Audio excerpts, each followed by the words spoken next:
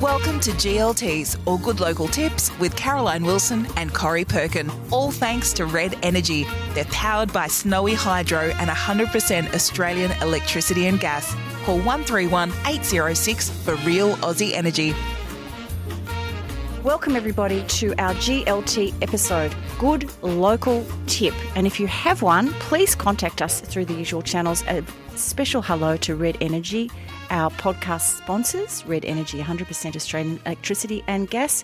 Welcome to Caro, welcome to Miss Jane, and welcome to our special guest from episode 125, Rose Donoghue in Amsterdam. Hi, ladies. Hello, Corrie. Hello. Hi. Corrie, why don't we kick off with Rose? Because Yes. I don't know, it's nice to have an international good Any local good tip. Amsterdam tips, Rose? How to buff up your clogs or plait your hair in plaits? How to keep your tulips? Weren't you meant to wrap them in newspaper and put them in your fridge when you bought them so they didn't open up and droop? No, the way Fleur McCarg, my friend the florist, told me that you stick a little pin prick through the stem about 2 centimetres below the flower itself. Just go right through the stem and do that with all your tulips. And it's absolutely how true. cruel. They don't droop. It's amazing. There you go, Rose. Stabbing them all. Rose, enlighten us. Well, I've got 2 local tips for you. One of them is more personal. I wanted to give my recipe for a martini, which is something that has probably been helping me get through these lonely isolation nights, sometimes more than it should be. But I guess everyone knows a martini. It's hardly anything new. But I think my good local tip is that at the end of a long day where you may or may not have been in your leggings or tracksuit pants the whole time and you feel a bit sort of gross, make yourself a martini and suddenly everything feels a little bit fancy. What? Oh, there you go. What do you put in is it a gin martini? I've been doing gin and vodka sometimes, not together, gin or vodka. So I do like a capful of vermouth. I sort of guess the amount of gin or vodka because you don't want to have to be too precise. And then as many olives as, depending on how hungry you are. Oscar sometimes my boyfriend sometimes throws in 5 or 6 olives, which can look a bit ridiculous, but then that's sort of his snack as well. So that's my more personal local tip for what I've been doing in Amsterdam on these isolation nights. Can I pick up a little Amsterdam-inspired good local tip, Caro and Rose? Plant bulbs. Now is the time. Don't wait for May. Do it now while the soil is still a little bit warm. Daffodils, Dutch iris, hyacinths, jonquils, pop them in and wait till spring and the delight will become apparent. Well, daffodils tend to come up in sort of August, don't they, towards the end of winter. It's always really exciting to watch them. It's so exciting, and now's the time.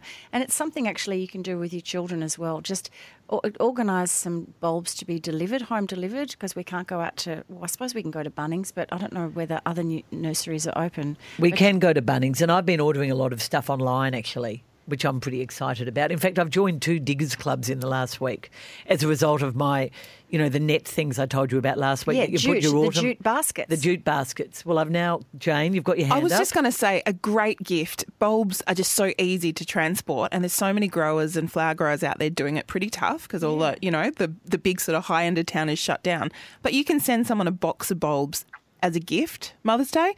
That is something that they will have for the next, decades of their life. So I'm well in favour of bulbs as a present. Preferably they're sending their bulbs with a nice gardening book, Jane, from my bookshop. And Rose, you've got a local. You've told us in episode 125 about your sourdough starter business. You've got another old friend who's got a new business as well.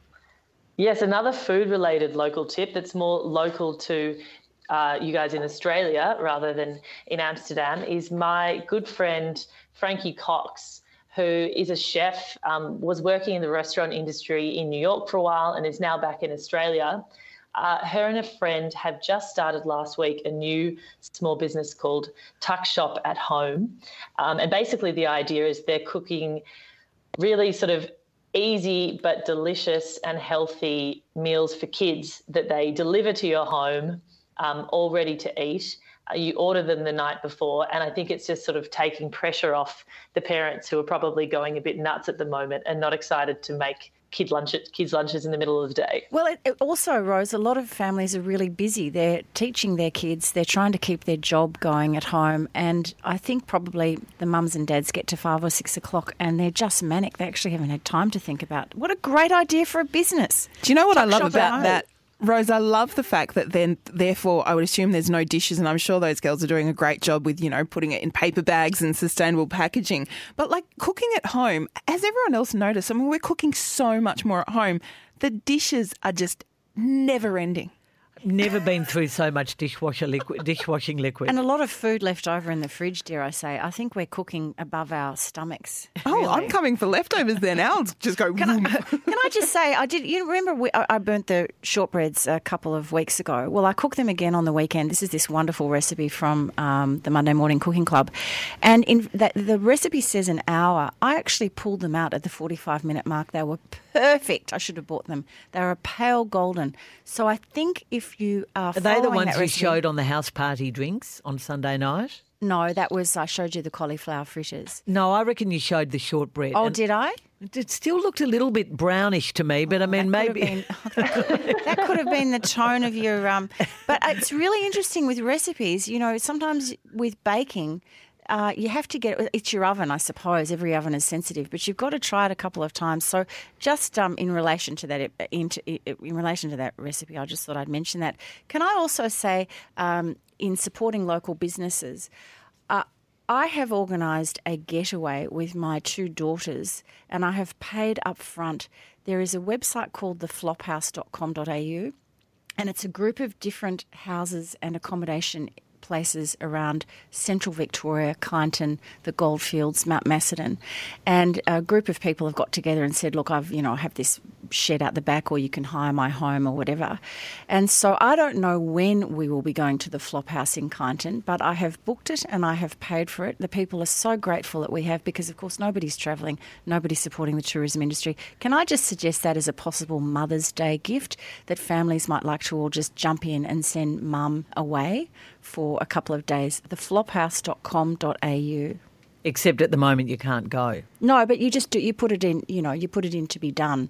One of those things to do in the future. And also that actually, I was listening to all this research. I don't know, Rose, you're probably listening to more podcasts than ever in your life as well. But, psychologists saying it's the anticipation of an event that we actually get almost as much pleasure about, which I've realised in the past where I've looked forward to a really big concert.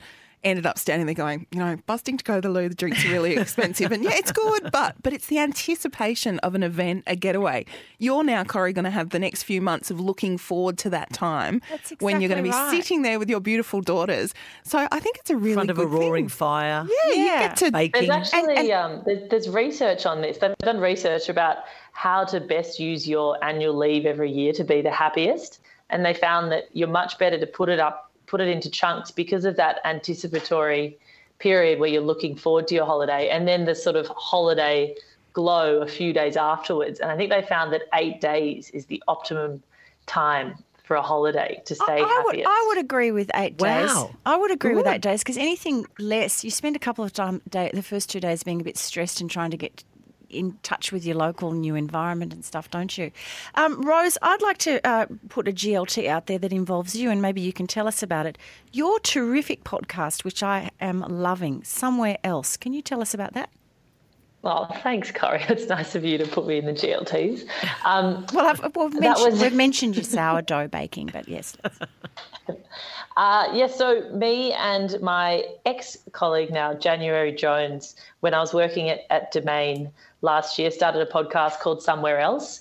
And it probably is good to listen to at the moment, because they're basically just interviews with people who are living in weird and wonderful ways. So we have an episode where we interview an 80-year-old who lives in a tree house that he's built. We interview full-time house sitters who don't own a home but just sort of move around the world house sitting other people's homes. So it's pretty escapist content, which might be what people feel like right now. So yeah, it's look really it up, good. Somewhere Else. I loved the one you did with the guy who spends a lot of time on a boat. Oh, he was funny, wasn't he? He was living really on water. Good. Yeah, it was really good. Wasn't there a lighthouse one as well? The Lighthouse people dropped out, actually. A lot of these people are really hard to get onto because they literally, like we had a guy who literally lives underground in Cooper Pedy, and he was pretty hard to get onto because he doesn't have the best internet living underground. Not great reception. Corrie, I should mention Jane Horn, our friend via Facebook, who her GLT as a teacher is not to worry about what your kids are not doing with their home learning. You are not homeschooling them. You are parenting and guiding them through a fairly major world crisis. Just love and support them. And I have heard that from a lot of my friends who've got children. I mean, there is no point turning this into a daily argument. It's only going to be 6 months at worst of not going to school. They'll catch up. We will all survive. It's like even a bad VCE score, people do survive from. It's not going to be the end of the world. And I would also say on that sort of front, I find it really difficult not to criticise, your partner or someone else in the equation who might be doing the home learning like Simon's doing with Huey. Just bite your tongue and don't criticise. And the same as if I'm doing a bad job at the art project we didn't quite finish over the weekend. He can't criticise. We're just trying to just let that level of anxiety about, are they doing a good job? Are they? It's really difficult with the little ones. We just have to all be gentle. Peaceful. Yeah, gentle. Rose, can you imagine what I would have been like with home You would have learning? been a nightmare. I was bad enough when I wasn't doing it. Remember when you offered or threatened to take the whole year off when I did VCE, and I said that will actually make me do worse. Hey, can I just mention as well, ladies, Jane Horn, who just had those comments on learning from home, she has actually also recommended to us a virtual walk, ride, run app. It's called My Virtual Mission, the Conqueror event series. So I'm not sure if Jane's got reality, like virtual reality goggles or something on, but it obviously allows you via the wonders of technology, a video screen or maybe a TV, to walk, ride or run a significant landmark or trail, which can motivate. Maybe I could do that because my May challenge is doing the waterways of Melbourne. Maybe I could just not leave my living room and pretend I'm down. Well, I mean, it's not going to hurt you. Not going to hurt you to walk along the Yarra. I'm not sure if anyone's actually bothered to capture the side of the Maribyrnong or anything on one of these apps yet, Corrie. Can I just put a call out before we go and I know, Corrie, you've found some good country road ones. I need the perfect leisure wear. I need a new pair. We know our friend online. We think they still haven't arrived. The ones he ordered that we think might have come from the Russian mafia. Oh my God! I see myself in something, maybe elasticized waist, but not tracksuit pants, not leggings. I have 2 words. What? Jane Lamerton. Does she make them? Well, our friend Jane Lamerton, who's a friend of the pod and has been on the podcast, is now working exclusively for Harris Scarf. And I have been bleating to her for about a month on this topic, Caro, and I'm delighted to say that her range of leisure wear, which will be beautiful, or loungewear, will be in Harris Scarf, available online.